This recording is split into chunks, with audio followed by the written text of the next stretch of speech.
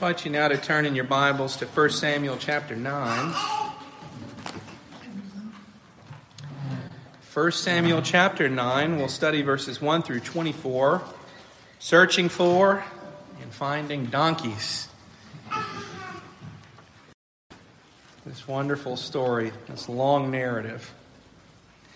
Let's read God's word together. There was a man of Benjamin whose name was Kish, the son of Aviel, son of Zeror, son of Bechorat, son of Aphiah, a Benjaminite, a man of wealth. And he had a son whose name was Saul, a handsome young man. There was not a man among all the people of Israel more handsome than he. From his shoulders upwards he was taller than any of the people. Now the donkeys of Kish, Saul's father, were lost. So Kish said to Saul his son, "Take one of the young men with you, and arise, and go, and look for the donkeys." And he passed through the hill country of Ephraim, and passed through the land of Shalisha, but they did not find them. And they passed through the land of Sha'alim, but they were not there. Then they passed through the land of Benjamin, but did not find them. When they came to the land of Zuph, Saul said to his servant who was with him, "Come, let us go back, lest my father cease to care about the donkeys and become anxious about us." But he said to him, "Behold, there is a man of God in this city, and he is a man who is held in honor. All that he says comes true. So now, let us go there. Perhaps he can tell us where we should. But if we go, what can we give to this man? For the bread in our sacks is gone, and there is no present to bring to the man of God. What do we have?" The servant answered Saul again, "Here I have with me a quarter of a shekel, and I will give it to the man of God to tell us our way. Formerly, in Israel, when a man went to inquire of God, he said, 'Come, let us go to the seer.' For today's prophet was formerly called a seer." And Saul said to his servant, "Well said, come, let us go." So they went to the city where the man of God was. And as they went up the hill to the city, they met young women coming out to draw water, and said to them, "Is the seer here?" They answered, "He is. Behold, he's just ahead of you. Hurry.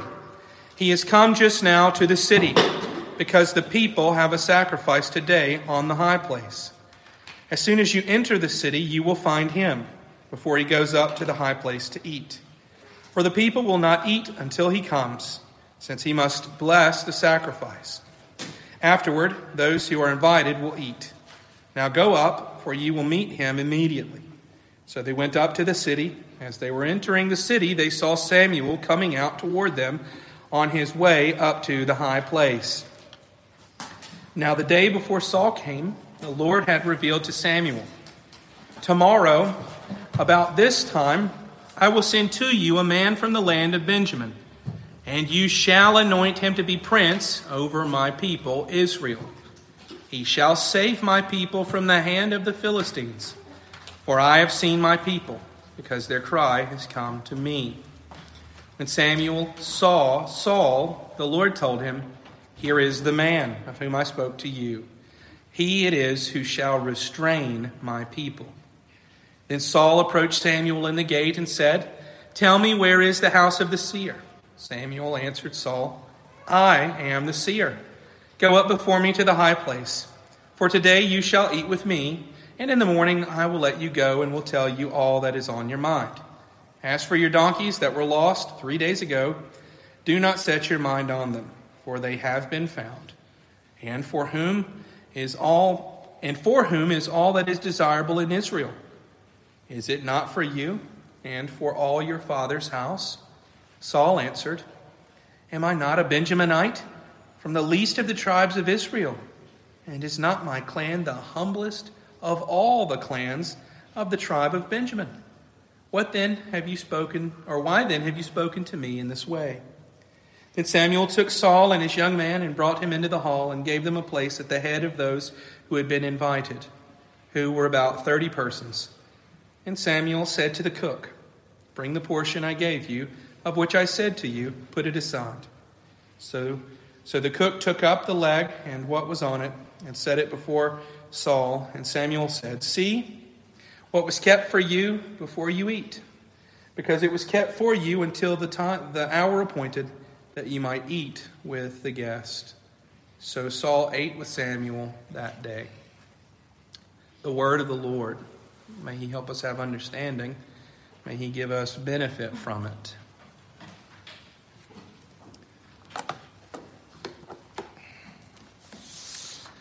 In the Westminster Confession of Faith in chapter 3, section 1, the Westminster Assembly wrote, "God from all eternity did, by the most wise and holy counsel of his own will, freely and unchangeably ordain whatsoever comes to pass."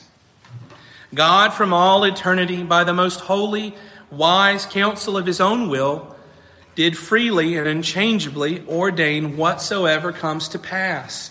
Here they're describing the sovereignty of God, his wisdom, his predestining of all things. And here this evening we read a story, and what a story we have read. A donkey hunt that results in a donkey farmer becoming a king. I mean, it's almost too much really if you read it. And the way that it happens, it seems like you have people from various places that are completely unconnected coming together, and the only person that has the perspective is the one who is divine, seated on high, who is organizing and orchestrating the whole of the narrative. And one of the things that, it makes perfect sense. This narrative has historical meaning. It has real significance to the people of Israel, doesn't it? It has to. This is part of their history. And if you're a fan of the history of antiquity, this is just the sort of story you would enjoy. But the thing that I want to tell you is that there is more than simply the history of Israel here. There is biblical history that then foreshadows the need for a greater king. And this passage of Scripture, with its donkeys and its seers and its young women, and even the young man Saul, who's going to make a mess of things eventually, shows forth to us the character of God. And so we can learn things about him. And there are two things I want us to see this evening, very simple things. And the first of them is that God ordains everything that happens. God ordains everything that happens. And then secondly, God gives us what we need, even if it's not what we want. God gives us what we need, even if it's not what he wants, or what we want. So this first thing, that God ordains everything that happens. The first thing I want you to see here is that though we're not going to go verse by verse, like is our normal way of preaching and going through books of the Bible, because this is a narrative, and really it's a sum of the whole is how we ought to understand it. But there are a few things I want to point out to you, and the first of them is this, that this is a story about God answering his people. See, we read in verse 16, if you look down in chapter 9, that this is the Lord hearing and seeing the people as they cry to him. And what's been their cry? Well, they've been complaining about the abuses of the sons of Samuel.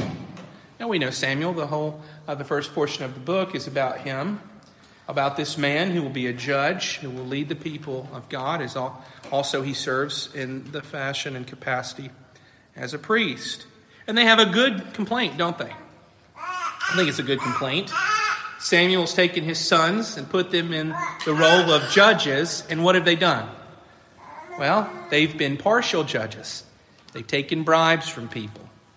They've not been above, and they've not maintained justice. And so the people have a good complaint. It makes good sense. You and I want impartial judges.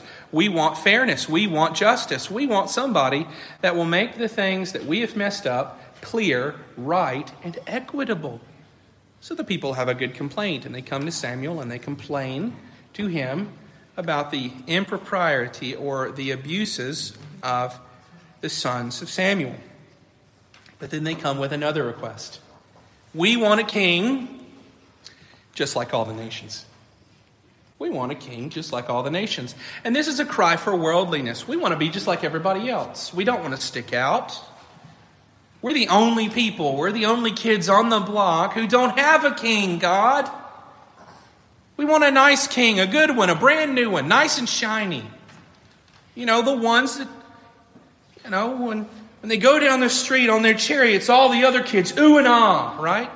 That's the sense. They have a worldliness. They want to be just like everybody else instead of being who they have been, a people ruled by judges whose king is none other than the Lord, the God of heaven. And Samuel hears it. He takes it personally. His ministry's been rejected. But the Lord says, Samuel, it's not you that they're rejecting. They're rejecting me as king over them. And so we come to this. Samuel has already warned them, but now the Lord has granted their cry. He has heard what they've called out for. And so he is giving it to them and answering them according to his own wisdom. And it's a strange story. And in verse 1, we begin with this random man. At least it seems random to us. I highly doubt you have any neighbors named Kish. But we have this man of the tribe of Benjamin named Kish, the son of somebody who we don't know, Aviel, the son of Zeror, the son of Bechorath, the son of Aphiah. We're just told he's a man of wealth. Other than that, we don't know much about him in the Scriptures. And so we move on. And there's not a whole lot there to then press the meaning of the text from. But it's one of those details orchestrated by God. And you see the passage of history and all of these things coming down to where in verse 2 we're introduced to his son. And he had a son whose name was Saul, a handsome young man. And there was not a man among the people of Israel more handsome than he. From his shoulders upward, he was taller than any of the people of Israel. That's sort of a strange way of expressing tallness, I guess. I mean, what about shoulders down? Maybe someone can explain that one to me. I thought on it a little while, never came to a conclusion. But nonetheless, he's good looking. He's young. Maybe he's in his 20s. A young man in this time would have probably been in his 20s. Otherwise, when you get into the 30s, at this point in time, you're already kind of an old guy, and you're in your 40s. You're quite old in the ancient world. You've advanced. You've survived a lot longer than most. You've not died from any of the regular diseases that plague the world in this era. But nonetheless, he's the sort of guy they're looking for. He's the shiny guy, right? He's the one that, you would expect on the chariot. He's something to behold. He stands out from a crowd. In fact, he's taller than everybody in the crowd. You can't help but notice him. And this is one of the things that for the whole course of my life I've always said, if only I could be just 4 inches taller. Just a little bit. Just that much more. Make my life a lot easier. I could finally reach the things on the top, in the top of the cupboard. But here you go. We have another detail. Saul, the son of Kish, who has a long parentage in the tribe of Benjamin, a man of Israel. And we press on, and the narrative continues. And in verse 3, we begin to read about the great donkey search of Saul. And this really seems quite, country. Or as we might read in the commentaries, colloquial. Something of the people of the land. Something that I don't know if any of us have really experienced. Anybody ever gone on a donkey hunt? Not me. I did grow up on a cattle farm, so I know what it is to chase cows. But I hear that donkeys, or at least I read that donkeys are a bit difficult, more difficult even than cows. So in verse 3, now the donkeys of Kish, Saul's father, were lost. They got out. They were looking at other pastures, and they kept going, and they had their little donkey party, and they took off. And nobody knows where they are. And so the story continues, and we get more details on what happens. Kish sends Saul, and so he's a very wealthy man, we're told, but apparently it's normal, at least for him, to send his son, his really attractive son, the inheritor of his household, Saul, to go and look for these donkeys with one of the servants. You see, they're farmers, as it were. The picture's getting a little more narrow. And then we're told, and the story goes on, and it almost makes for a movie sort of setting. You've got the start of this great journey, and he's going, and it's really not about the destination, but it's about the journey. And you've got Saul, and he's looking for donkeys, and he's got the servant with him, and they're going, and they go everywhere, and they don't find them. They go high, they go low. The hill country of Ephraim to Shalisha. They pass through even Benjamin as if they doubled back, and they come to the land of Zuph, and there's no donkeys anywhere. None. And if anyone would see him, it'd be Saul, because he's taller than everybody. No donkeys. It's failed. It's like the hobbits taking the ring to Mordor. That's the only Lord of the Rings mention you'll ever hear me make. And yet the narrative goes on. And we begin to get narrow. And you got this wide funnel that comes to the land of Zuph, and we have this circumstance, and you've got Saul, and we learn a thing about him that after a few days, as Samuel's going to tell us later, it's been 3 days. 3 days, and no donkeys. No donkeys, not one. Saul's thinking, hey, my father's going to be afraid for our well-being. He turns to the unnamed servant. Hey, we ought to go back, man. We ought to just say, forget this. I mean, we've been gone for 3 days. The bread's gone. The money's almost gone. Well, really, it's kind of getting dangerous for us. We're worried about the donkeys. Well, what about us? We'll be the other 2 lost donkeys. What do we do? Well, the servant looks at him and says, hey, how about we go and rustle up some divine help? I know a guy. I've heard about a guy. There's a seer, and he's in the city. He comes around at least sometimes. And he's there, and I hear that anytime anybody asks him anything, he tells them what they're looking for, and maybe he could tell us right where the donkeys are. Because he's not just a seer, but he also has some sense about the donkeys, some divine help about their whereabouts. You can almost see the interaction. I mean, this is comical. 2 guys, tired, dirty, hungry, standing there, wondering where their donkeys are, completely bust, thinking, I'm about to go home to Kish, and I don't have anything to show him. And the servant says, well, hey, one last thing. Let me tell you, I know a guy that's got a crystal ball. I know a guy that can help us. I know a guy. And Samuel says, well, that's got to cost some money. It's going to cost something. I don't have anything. Digs in his pockets. There's nothing. Well, the servant, they must have been wealthy. The servants had some money. He pulls out a silver shekel, at least a quarter of it, a fourth of it. And he says, I'll give it to the man of God, and he'll tell us where to go. And I love Saul's response. Well said. Come, let us go. Sounds good to me. One last thing. We'll say we gave it everything we had. We'll go home completely broke if we have no donkeys. Well, that sounds like an all right story. It's a narrative that's narrowing. And as we continue and they go into the city in verse 11, we're told that they meet young women coming out to draw water. This is so common in the biblical narrative and in the ancient world, that young women early in the day would go out in the cool of the day to take water before it's entirely hot. They'd go to the well, they'd draw water, and they'd come back. It was women's work, and men weren't to be seen at the well with women. But nonetheless, they pass and they see one another. And these 2 young men say, hey, before we go up the hill, can you tell us, before all of that hike, is the seer there? Is this worth our trip? And the young women say, yes. In fact, he's right up there.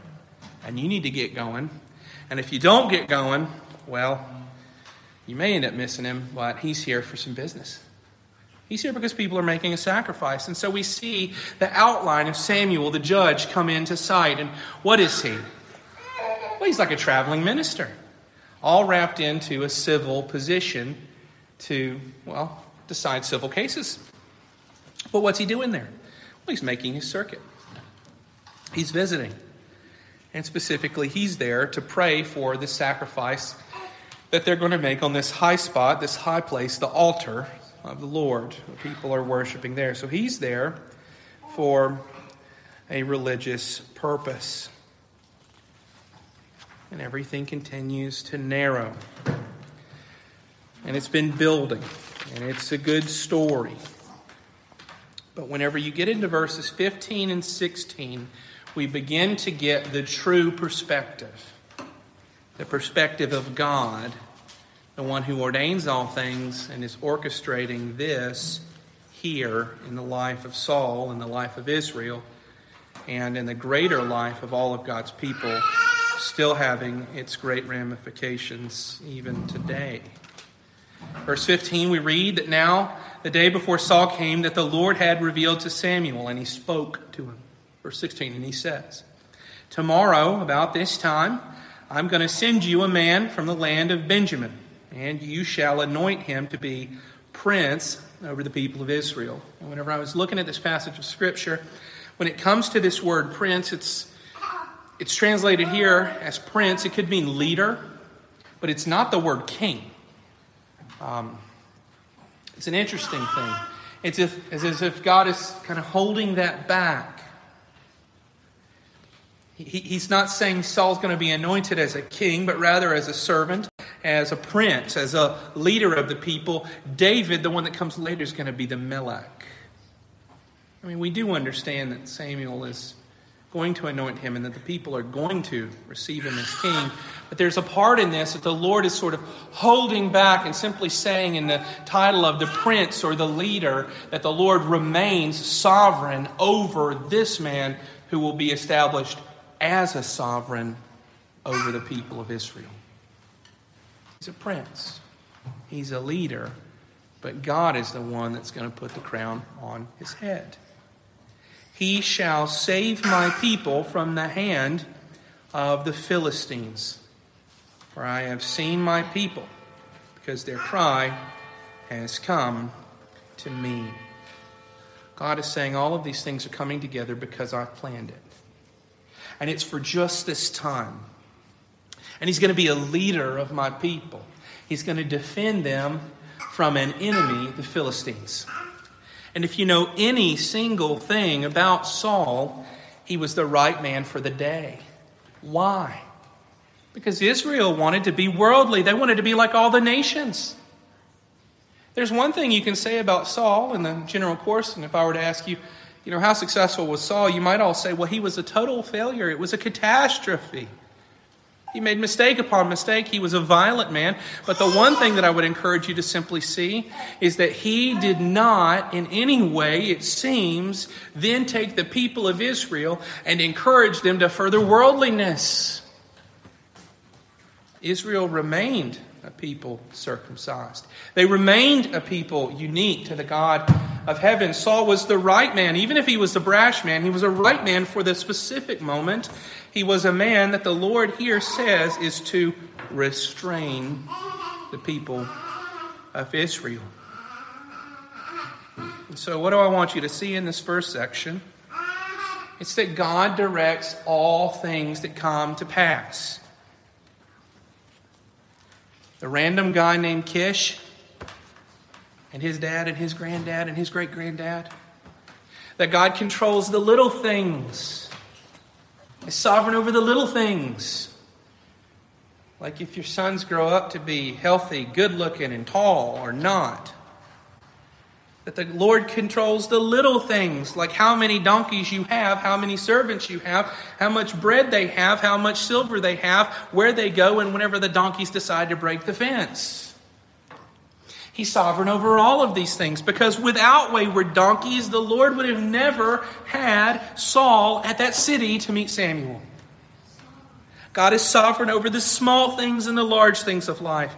And I would simply say, if I ask you, do you believe God is sovereign? You would say yes, and I would say, well, how about give me an example? And the Americans in the room would say, well, he was obviously sovereign about me moving to Germany. Yeah, it's a big thing. Of course he's sovereign over that sort of thing. For others in the room, you might say, well, he was sovereign over, my employment. He was sovereign over my choice of spouse, or my spouse's choice of me, however it might go for you. You could say a number of things. But would you say he was sovereign over my breakfast? He was sovereign over the time I had a punctured tire. He was sovereign over the illness that I had or my wife had and we suffered from. He was sovereign over the tree that fell on our house. He had a purpose in all these things. He was sovereign over my cranky neighbor, that guy named Kish, that's really problematic with his loud donkeys. What would you say? How narrow would you make it? Well, here's the truth, friends. He's sovereign over it all. Whether you see it or you don't see it, he sees it. Saul didn't see it. Kish didn't see it. The servant didn't see it. The Donkeys didn't see it. They weren't being chased by the Holy Spirit into the wilderness, although the Lord can do that if He so pleases. The young women didn't see it. Samuel only heard it whenever the Lord revealed it. These things are hidden in His view and in His wisdom according to His plan. The big things, the little things, all things are bringing His people closer and closer to the one who will rule over them, not as a prince, but as a king in sovereign power and glory, the Lord Jesus Christ. God is sovereign and controls and ordains all things. Second thing is that God gives us what we need, maybe not what we want. God gives us what we need, maybe not what we want. And I think there's some sense of that. We're encouraged in the Bible to pray for the desires of our hearts. We're told in the Bible that when we pray, the Lord hears us. He's attentive to our prayers, that He doesn't ignore our prayers. But have you ever prayed a prayer, a foolish prayer? I have. Have you ever requested something, maybe selfishly, that you really wanted? And maybe it wasn't even a totally bad thing or objectively bad. You didn't pray for, sin, but you just didn't pray very Godwardly. And then you found that over the course of time, that prayer didn't come. The Lord didn't answer it according to the way you would want. That new, nice car wasn't miraculously left in the driveway. Or more specifically, that job that you thought would be really, really good for you, you didn't get it. You interviewed, you didn't get it. And you wonder why. Why didn't I get that? I wish I'd gotten that. It seemed to me that it would be good. Or maybe even you had an illness and you prayed to the Lord, Lord, please take this from me. And you want it. And there is a sincere and a good reason why you would want to be free from illness. To have the blessing of physical wellness. But the Lord didn't withdraw it. And there are things hidden in the person of God and in His wisdom that are not according to who we are, but according to who He is. The things that He's doing according to what we need, and so that He may be glorified.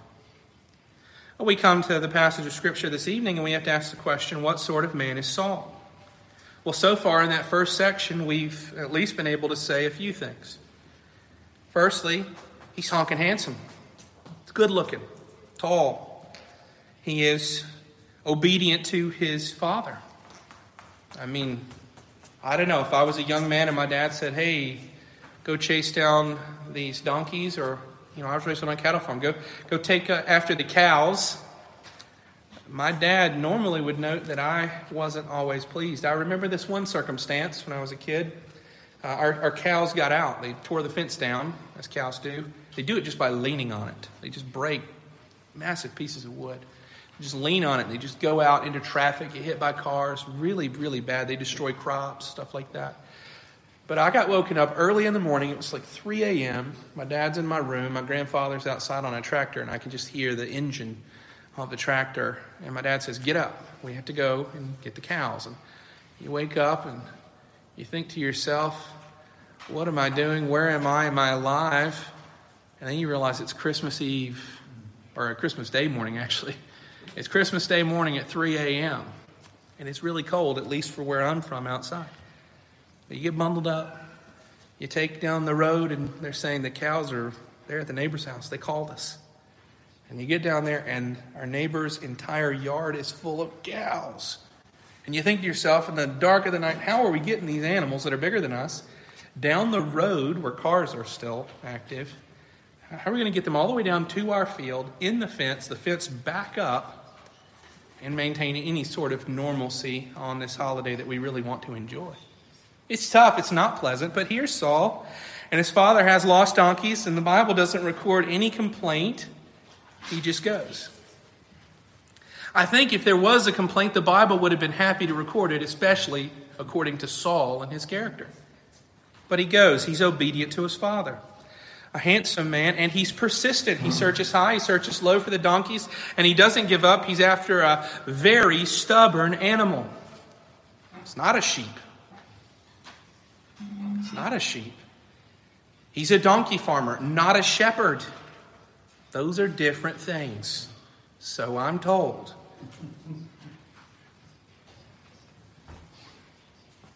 And In verse 16, he's a man who is equipped to save the people of Israel from the attack of the Philistines. Now, we've read about the Philistines. There's one Philistine in particular that the children in the room might know about. Was there a great Philistine giant?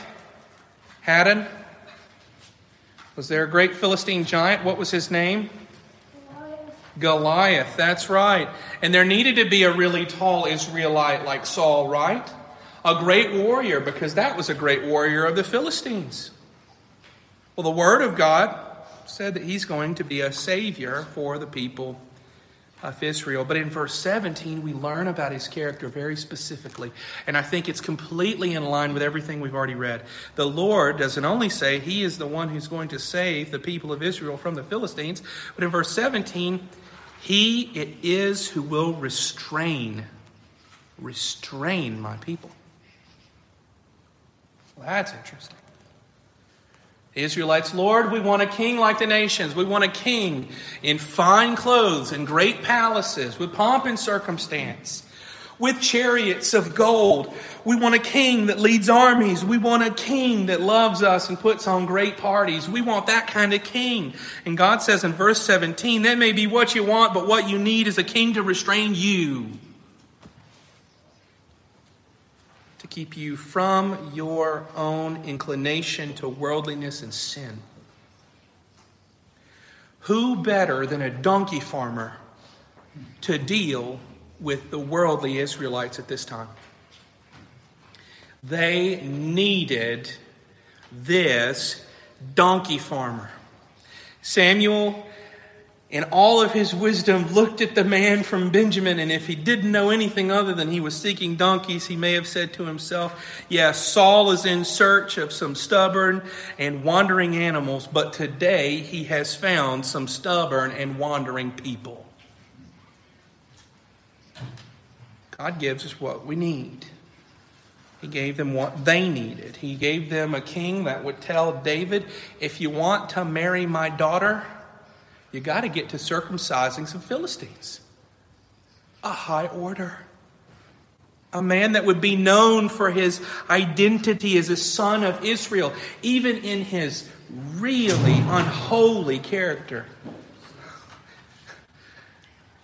He was the man for the moment, the man for the hour, not necessarily the man that they requested. And this is how the Lord deals with us. He gives us what we need. And why does the Lord do this? It's because of his wisdom. And you can see the humble beginnings of all of this. What do we have? Well, we have Samuel going to serve the people spiritually, to pray over the meal. And what does he do? He invites this young man who's going to be the king. He says, come, eat with us. And he sits him right at the head of the table as if to say to him, you need to get used to this. Today you got 30 people, but tomorrow you're going to have 30,000. You need to understand that this is coming, Samuel. And, oh, Samuel, we know you don't have any money. We know you don't have any food. But here's the thing. A man like you that's going to lead these people, that's going to restrain them, guess what? They're going to provide and prepare for you what your meal is. And look, we've already put it aside and we've prepared it, we've cooked it. And here's the leg of lamb or the leg of beef or whatever sort of leg it was that he was given for dinner. And then what next? Well, Samuel encourages Saul to go up on that rooftop, sleep high above everybody in that place of authority. It might not seem like authority. It's low authority, especially in this city, this town in the land of Zuph. But it's foreshadowing the glory that he's going to enjoy as a king. He's the man for the moment. He's what the people of Israel need. And the Lord gave them exactly what they needed. Not a man that expected palaces, not a man that expected almost anything. In fact, whenever Samuel says to them, who is it that ought to have the very best of the people of Israel? And he says, it's you. What does Saul say? Well, me? Why would you talk to me this way? I'm a Benjaminite. We're the least of all of the tribes of Israel, and I'm from the least of the clans of the Benjaminites. We're nobody. We're people from nowhere. I'm nothing. He wasn't the worldly king, at least in the beginning, that he became, or at least the harsh king that he became. It was God's wisdom.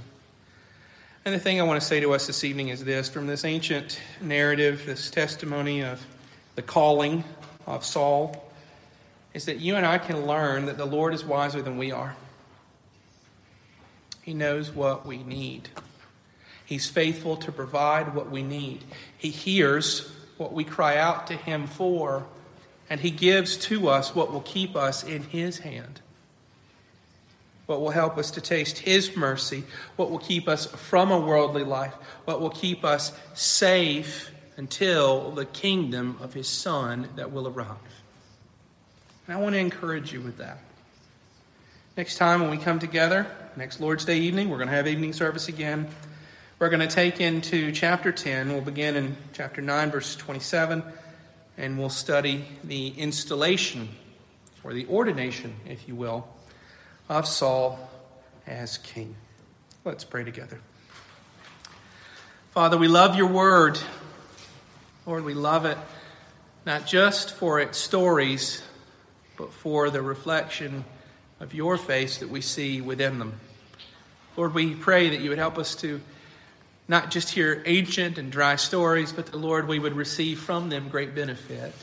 Lord, for our lives, that we would see you as sovereign, not just a God sovereign over donkeys and men living in small families and small tribes, but that we would see you as the God over our lives, personally, individually, and that, Lord, we would lean upon you and trust you, oh Lord, in your gifts and in your providences. Oh Lord, you know what we need, and you give it to us without fail. Father, we pray all this in Jesus' name. Amen.